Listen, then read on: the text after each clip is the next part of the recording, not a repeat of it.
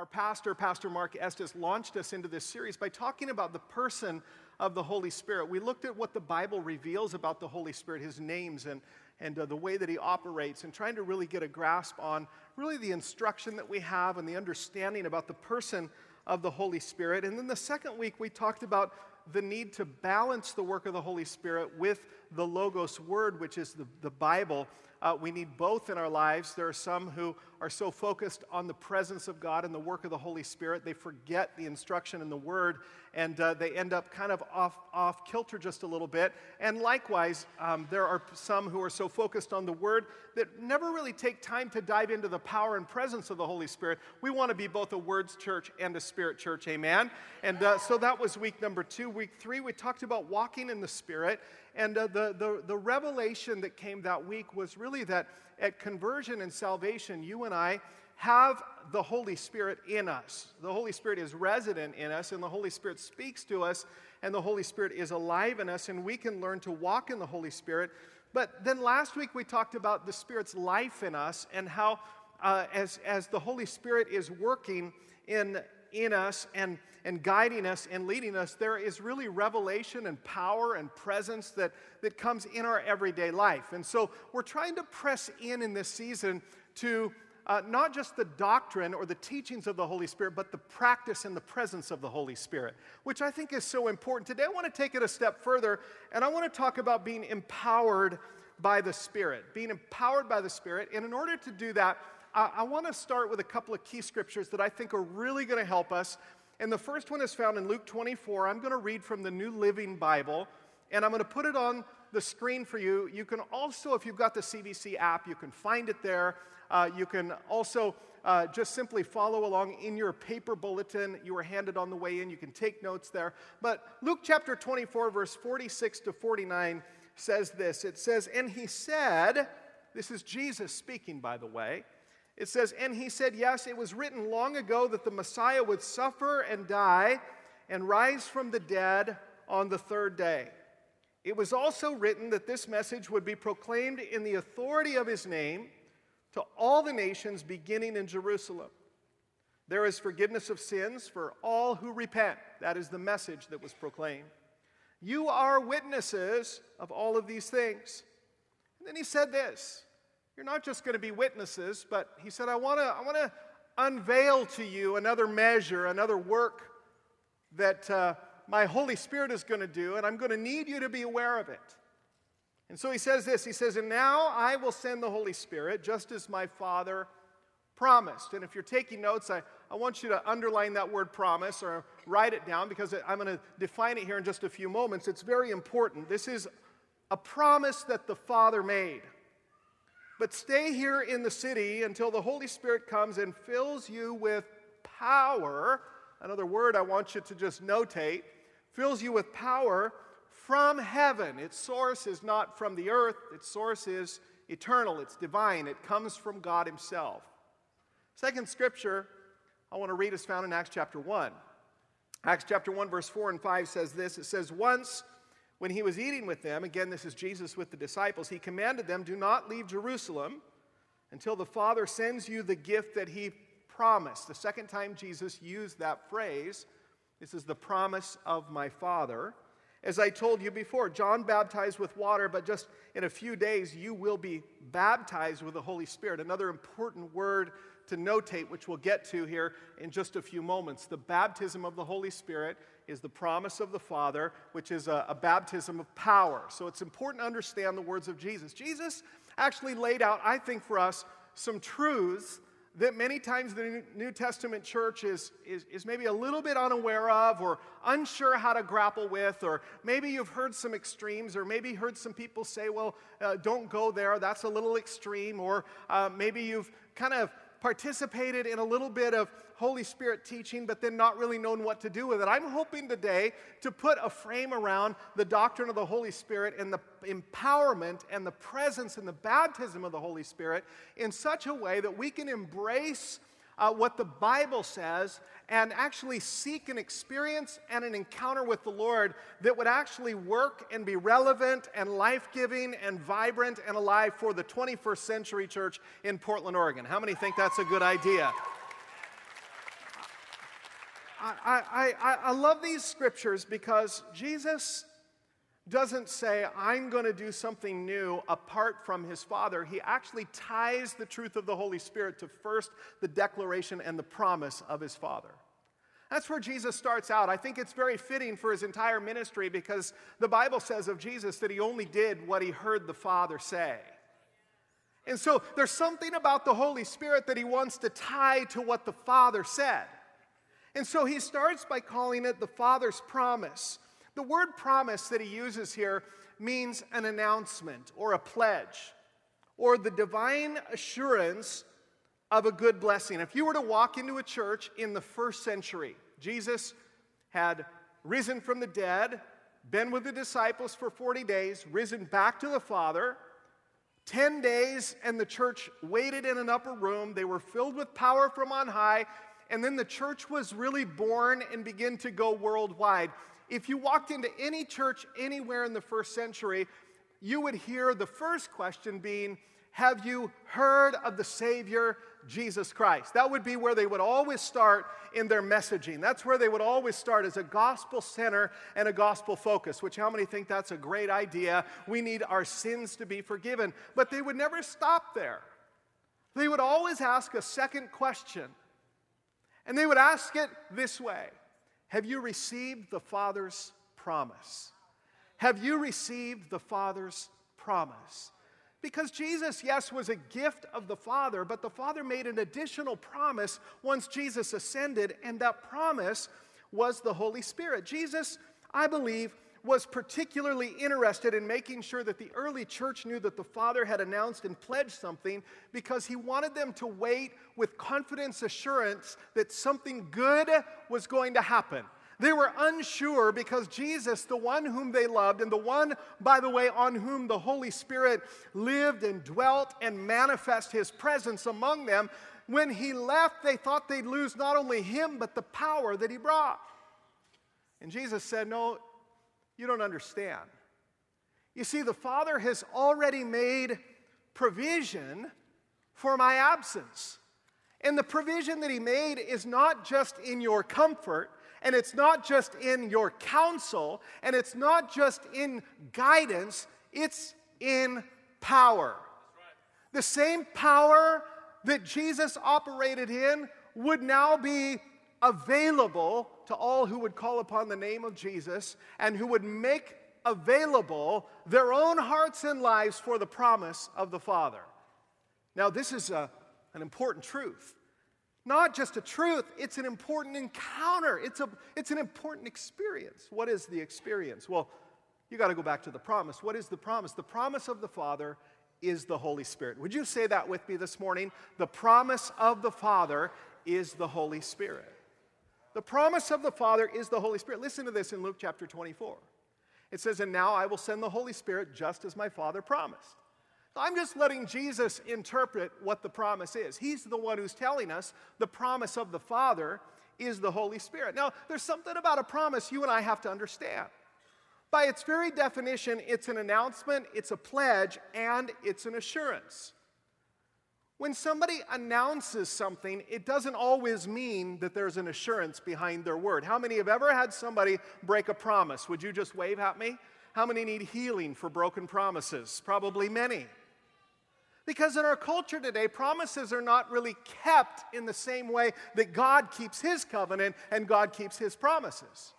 When God makes an announcement, he actually backs up his announcement. He makes the announcement, and with the announcement comes a pledge, and with the pledge comes a confident assurance that he will do what it is he said he will do. I was raised in Western Washington. My dad worked in the woods, and he was originally raised in North Carolina, and he migrated out for work many years ago, almost 60 years ago, and as he was working in the woods, as a young boy, I would see him fixing up his lunch pail, getting ready to go to work early in the morning, and as he would leave, I'd say, Dad, bring me something home. And he would always look at me and say, son, I'll bring you something home. And he'd go off to work, and throughout the day, I would think about it, and I would wonder, what is the promise of my Father going to deliver? And I'm telling you, every day my dad would come home with something for me. One time it was a Snickers bar. One time I think he ate the Snickers and he brought me a pine cone from the woods. I mean, I think he always made sure to bring me something because my dad backed up what he said he was going to do. And when he would walk through the door, I would run out the door and I'd meet him out in the driveway. Dad, what did you bring me? Because I knew he made a promise, and in confident assurance, I knew he would bring me something from that day. I want to tell you that when the Father promises something, when the Father promised the Holy Spirit, He actually sent His Holy Spirit. But not only did He send His Holy Spirit, there's a confident assurance that I have standing here and preaching the word to you today that if we ask anything in His name, He will do it. He is a good Father, not like earthly evil fathers, and if we ask for the Holy Spirit, He will give the Holy Spirit. I have that confident assurance because it's His promise. Jesus was not the issuer of the promise, the Father was. The Father promised all throughout the Old Testament.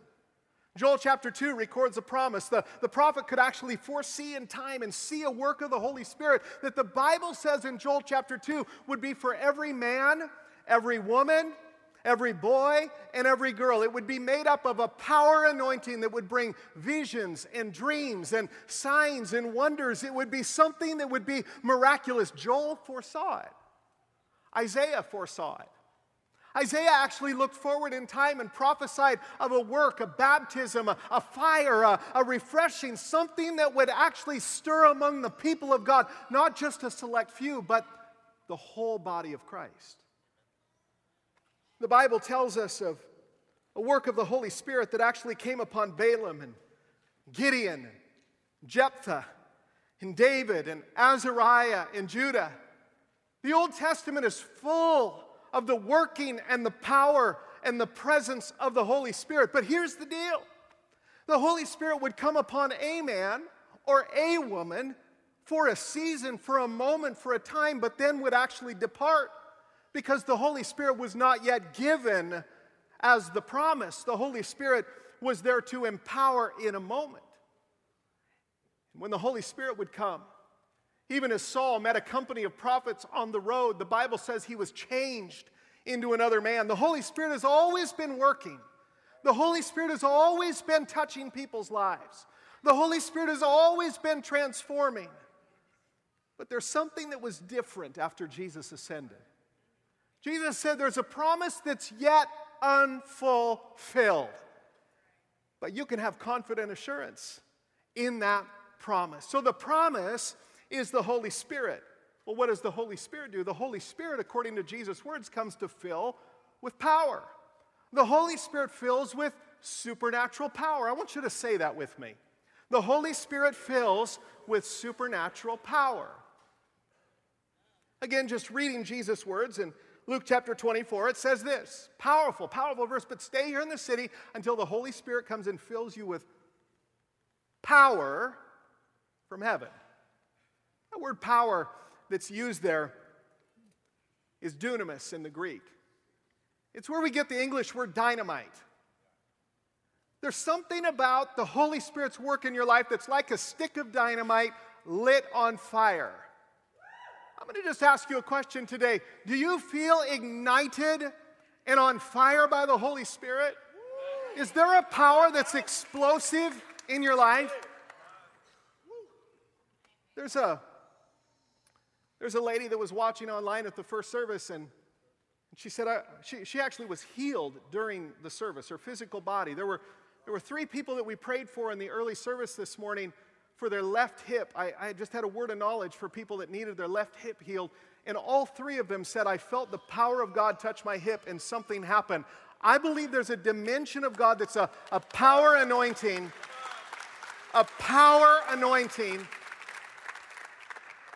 that's not Daryl getting emotionally excited. It's actually founded in the promise of the Father that's got deep doctrinal roots, that's actually been present for decades upon decades upon decades, that's backed up with the assurance of God Almighty, the creator of heaven and earth. And He's actually declaring to us, if you would ask, I would give my Holy Spirit to you. I wonder how many creative miracles we don't partake of because we don't access the power of the Holy Spirit. I wonder what miraculous gospel witness moments of encounter we could have if we'd simply say, Holy Spirit, fill me with your power. What does the word power mean? It means physical power. It means force. Force is like I got run into by something. I got hit by something. I was reading some historians who write about the power of the Holy Spirit, and oftentimes they say that in revival meetings or meetings where the Holy Spirit is welcome and present, people actually come under such a force and a power. Their physical bodies many times can't even stand under the anointing of the Holy Spirit. There's a weight, there's a glory, there's a kabod in Hebrew. There's a weightiness that comes with the anointing of the Holy Spirit, that if we would simply say, Holy Spirit, come, I wonder what miracles could take place. A physical power, force, might, ability, energy, powerful deeds, or marvelous works. The Lord who only does marvelous things, wondrous things, is the God who wants to send His Spirit to City Bible Church, to those that are sitting at home online right now, to those that are listening even a week or two later. The Holy Spirit wants to come and do marvelous works in your life. The promise of the Father is the Holy Spirit, and the Holy Spirit fills with power. But when the Holy Spirit comes, Jesus used two different words to describe it. One was the word filling, which would parallel to the idea of drinking in something and actually being filled from the outside in. There's another term that's used that Jesus himself used called baptism. Baptism is surrounded from the outside. It's to be immersed or dipped into something. I don't really care whether you want to parse words and talk about filling or baptism. The bottom line is this: the Holy Spirit is both an outer work and an inner work. He wants all of you. He wants to surround you, fill you, overwhelm you, dip you, actually immerse you. He wants to do something in your life, and it's a work of power. Let's talk about the word baptism for a moment. Let's talk about the baptism of the Holy Spirit. What was it that Jesus was saying would happen? Because Jesus foretold it, but then when he went back into heaven again, the New Testament church lived it out. So we have to not only look at his words and the promise of the Father, but then we need to look and see what it is the New Testament church experienced to give us a little bit of a model to shoot for. The early church responded in faith to Jesus' words, and Jesus' words were very simple: don't leave Jerusalem until the gift of the promise that God promised or the Father promised. John baptized with water. I'm going to baptize you in the Holy Spirit. So the early church took his words and they said, all right. Jesus ascended into heaven. The angel of the Lord told him, don't stand there gazing. Go into the city and wait. They went into Jerusalem, went into an upper room. 10 more days they waited. The day of Pentecost came. And when the day of Pentecost came, the Bible records what happened. You and I don't have to guess. The Bible records it. Acts chapter 2, verses 1 to 4 says this: on the day of Pentecost, all the believers were meeting together in one place. Suddenly there was a sound from heaven. I just have to say, I don't have time to teach it, but the Holy Spirit always comes with a sound. Many times the sound is outward, oftentimes it's inward. For those that are going to this morning receive the baptism of the Holy Spirit, you're going to hear a sound, you're going to hear syllables, you're going to hear words in your mind that you've never heard before, and all you've got to do is echo those things. There's always a sound that comes from heaven.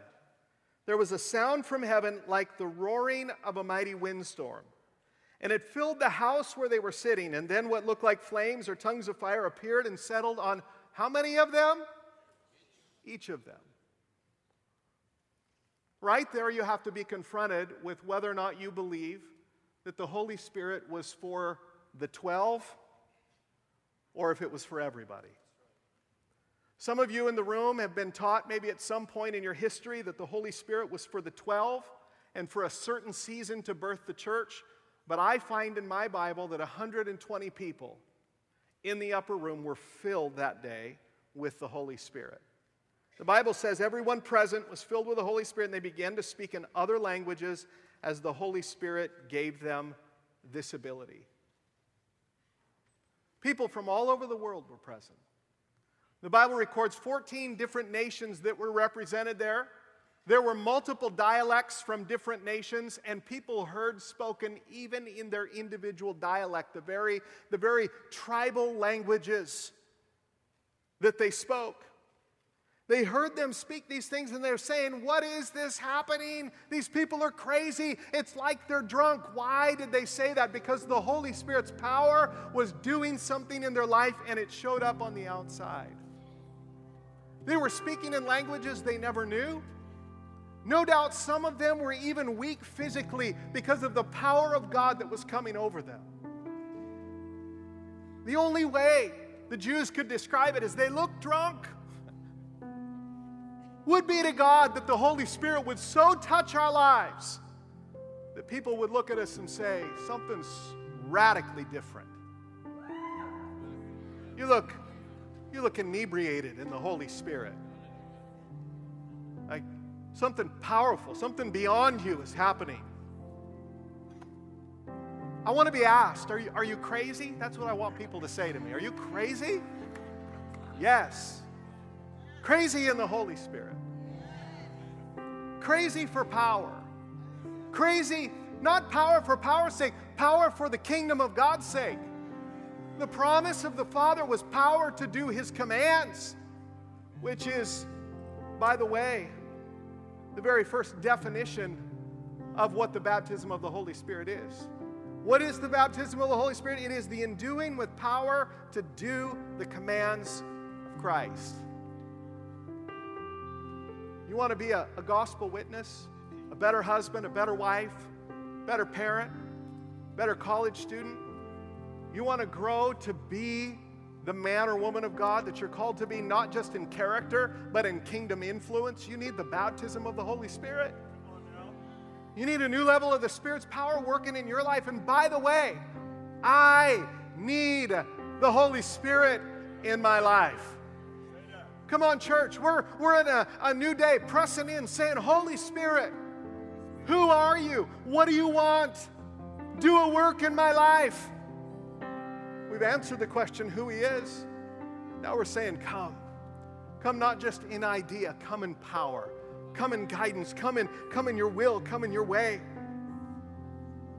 Jesus said this, Luke 24, behold, I send the promise of my Father. Tarry in the city of Jerusalem until you're endued with power from on high. The word endue means to sink into a garment. It means to array or to clothe with or to put on or to invest in. The Holy Spirit wants to invest in City Bible Church today. You're endued with power. Sink into a new coat. How many have ever put on a garment that just feels so good? It's just like, man, this thing is fit for me. That's what the Holy Spirit is. He wants to come and clothe you. So it's an enduing with power, but not only that, it is an experience that's distinct from conversion. Salvation. Yes, the Spirit of God comes alive in you and dwells within you. If you're saved, the Holy Spirit is in you. He will guide you. He will lead you. He will speak to you. He will work in your life. But I want to tell you, all throughout the New Testament, the disciples would go into a city where maybe somebody else had already preached the gospel. Found a group of disciples who were already saved. In fact, it happened as Philip preached in Samaria in Acts 8.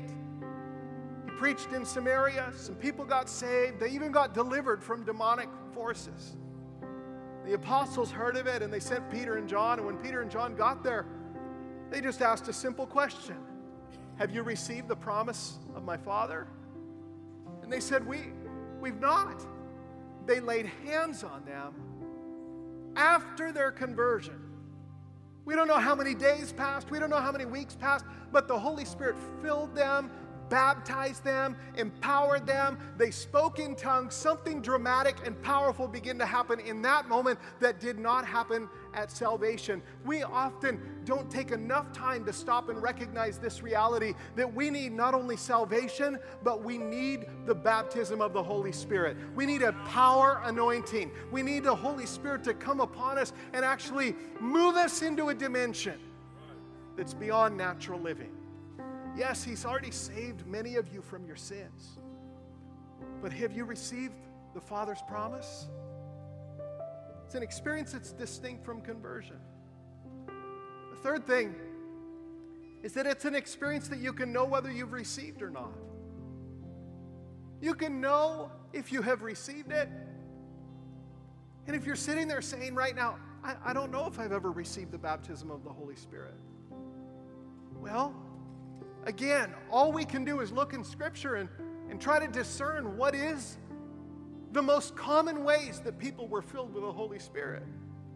In Acts 19, Paul asked the disciples in Ephesus, he said, did you receive the Holy Spirit when you believed?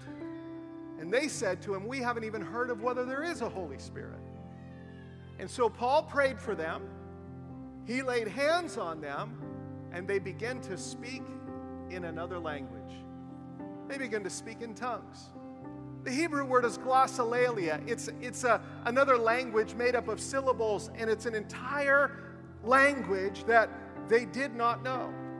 Maybe you've never spoken in tongues before. Maybe you've never had the Holy Spirit release your tongue. Why would I even want to be baptized in the Holy Spirit?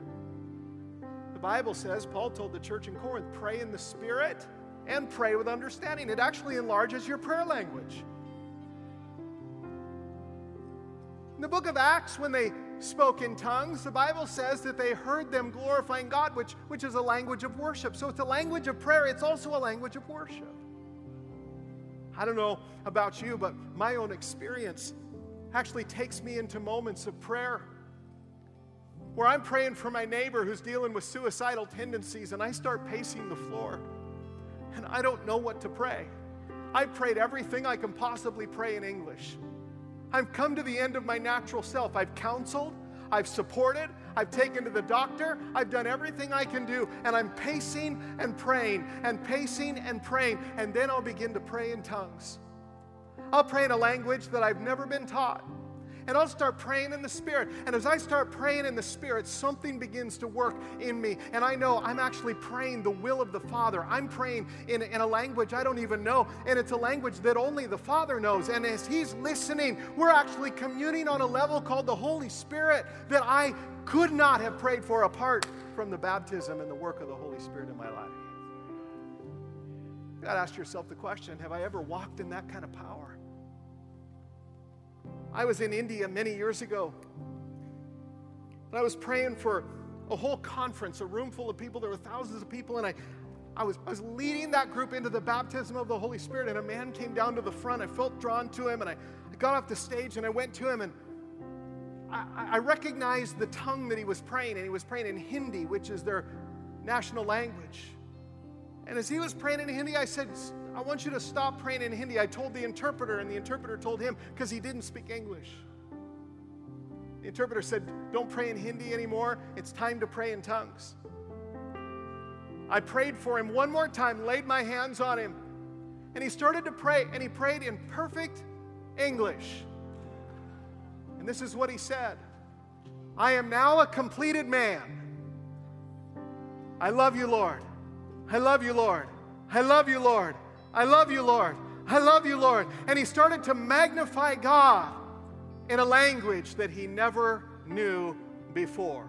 I'm here to tell you today that the Holy Spirit baptizes in power.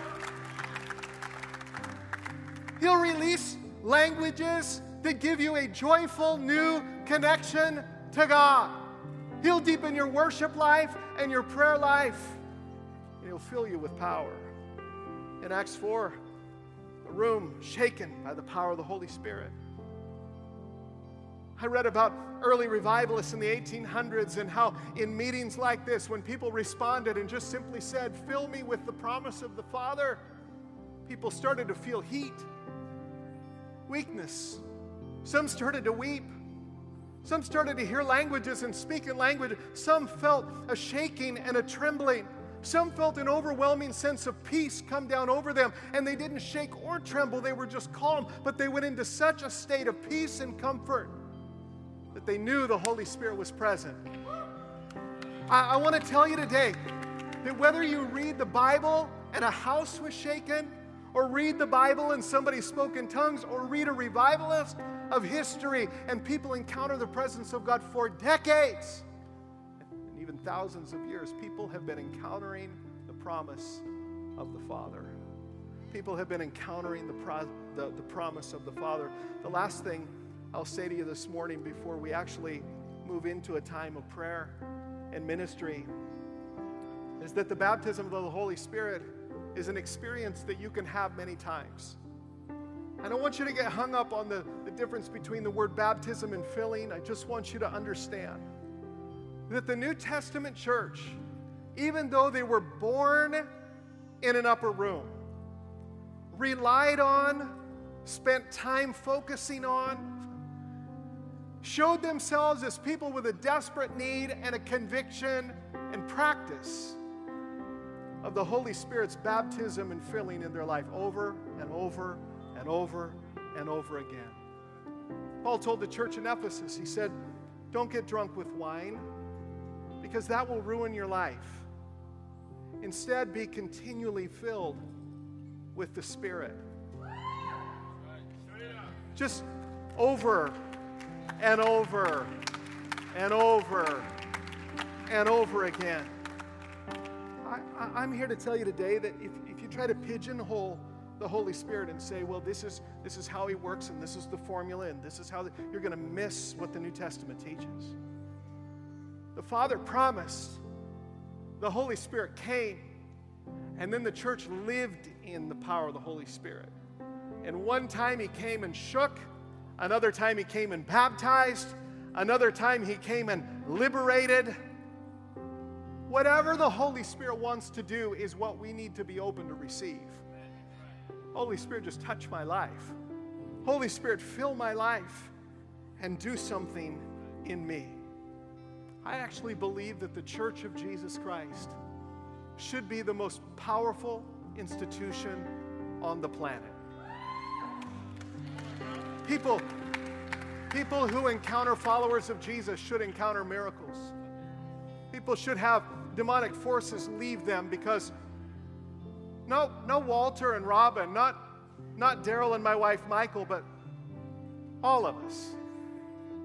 Not Pastors Mark and Susan, all of us filled with the Holy Spirit, full of power, full of confident assurance that what the Father promised He will back up and do. We get into circumstances when we don't know what to do, we just stop and pray in tongues. We just pray in tongues. You get the mind of God, get a word of knowledge, get a word of wisdom. Step out of where we are and actually with boldness say, there's a river of life in me. And this thing is going to flow and you're going to be refreshed and you're going to be set free and your life is going to change. That becomes our declaration. I'm here to tell you there's power in your hands. For those of you that are full of the Holy Spirit right now, there's power in your hands.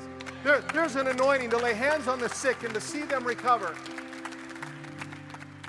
What we need is to just take the lid off. We got to take the lid off and let the river begin to flow in a fresh way. Have not confidence in yourself.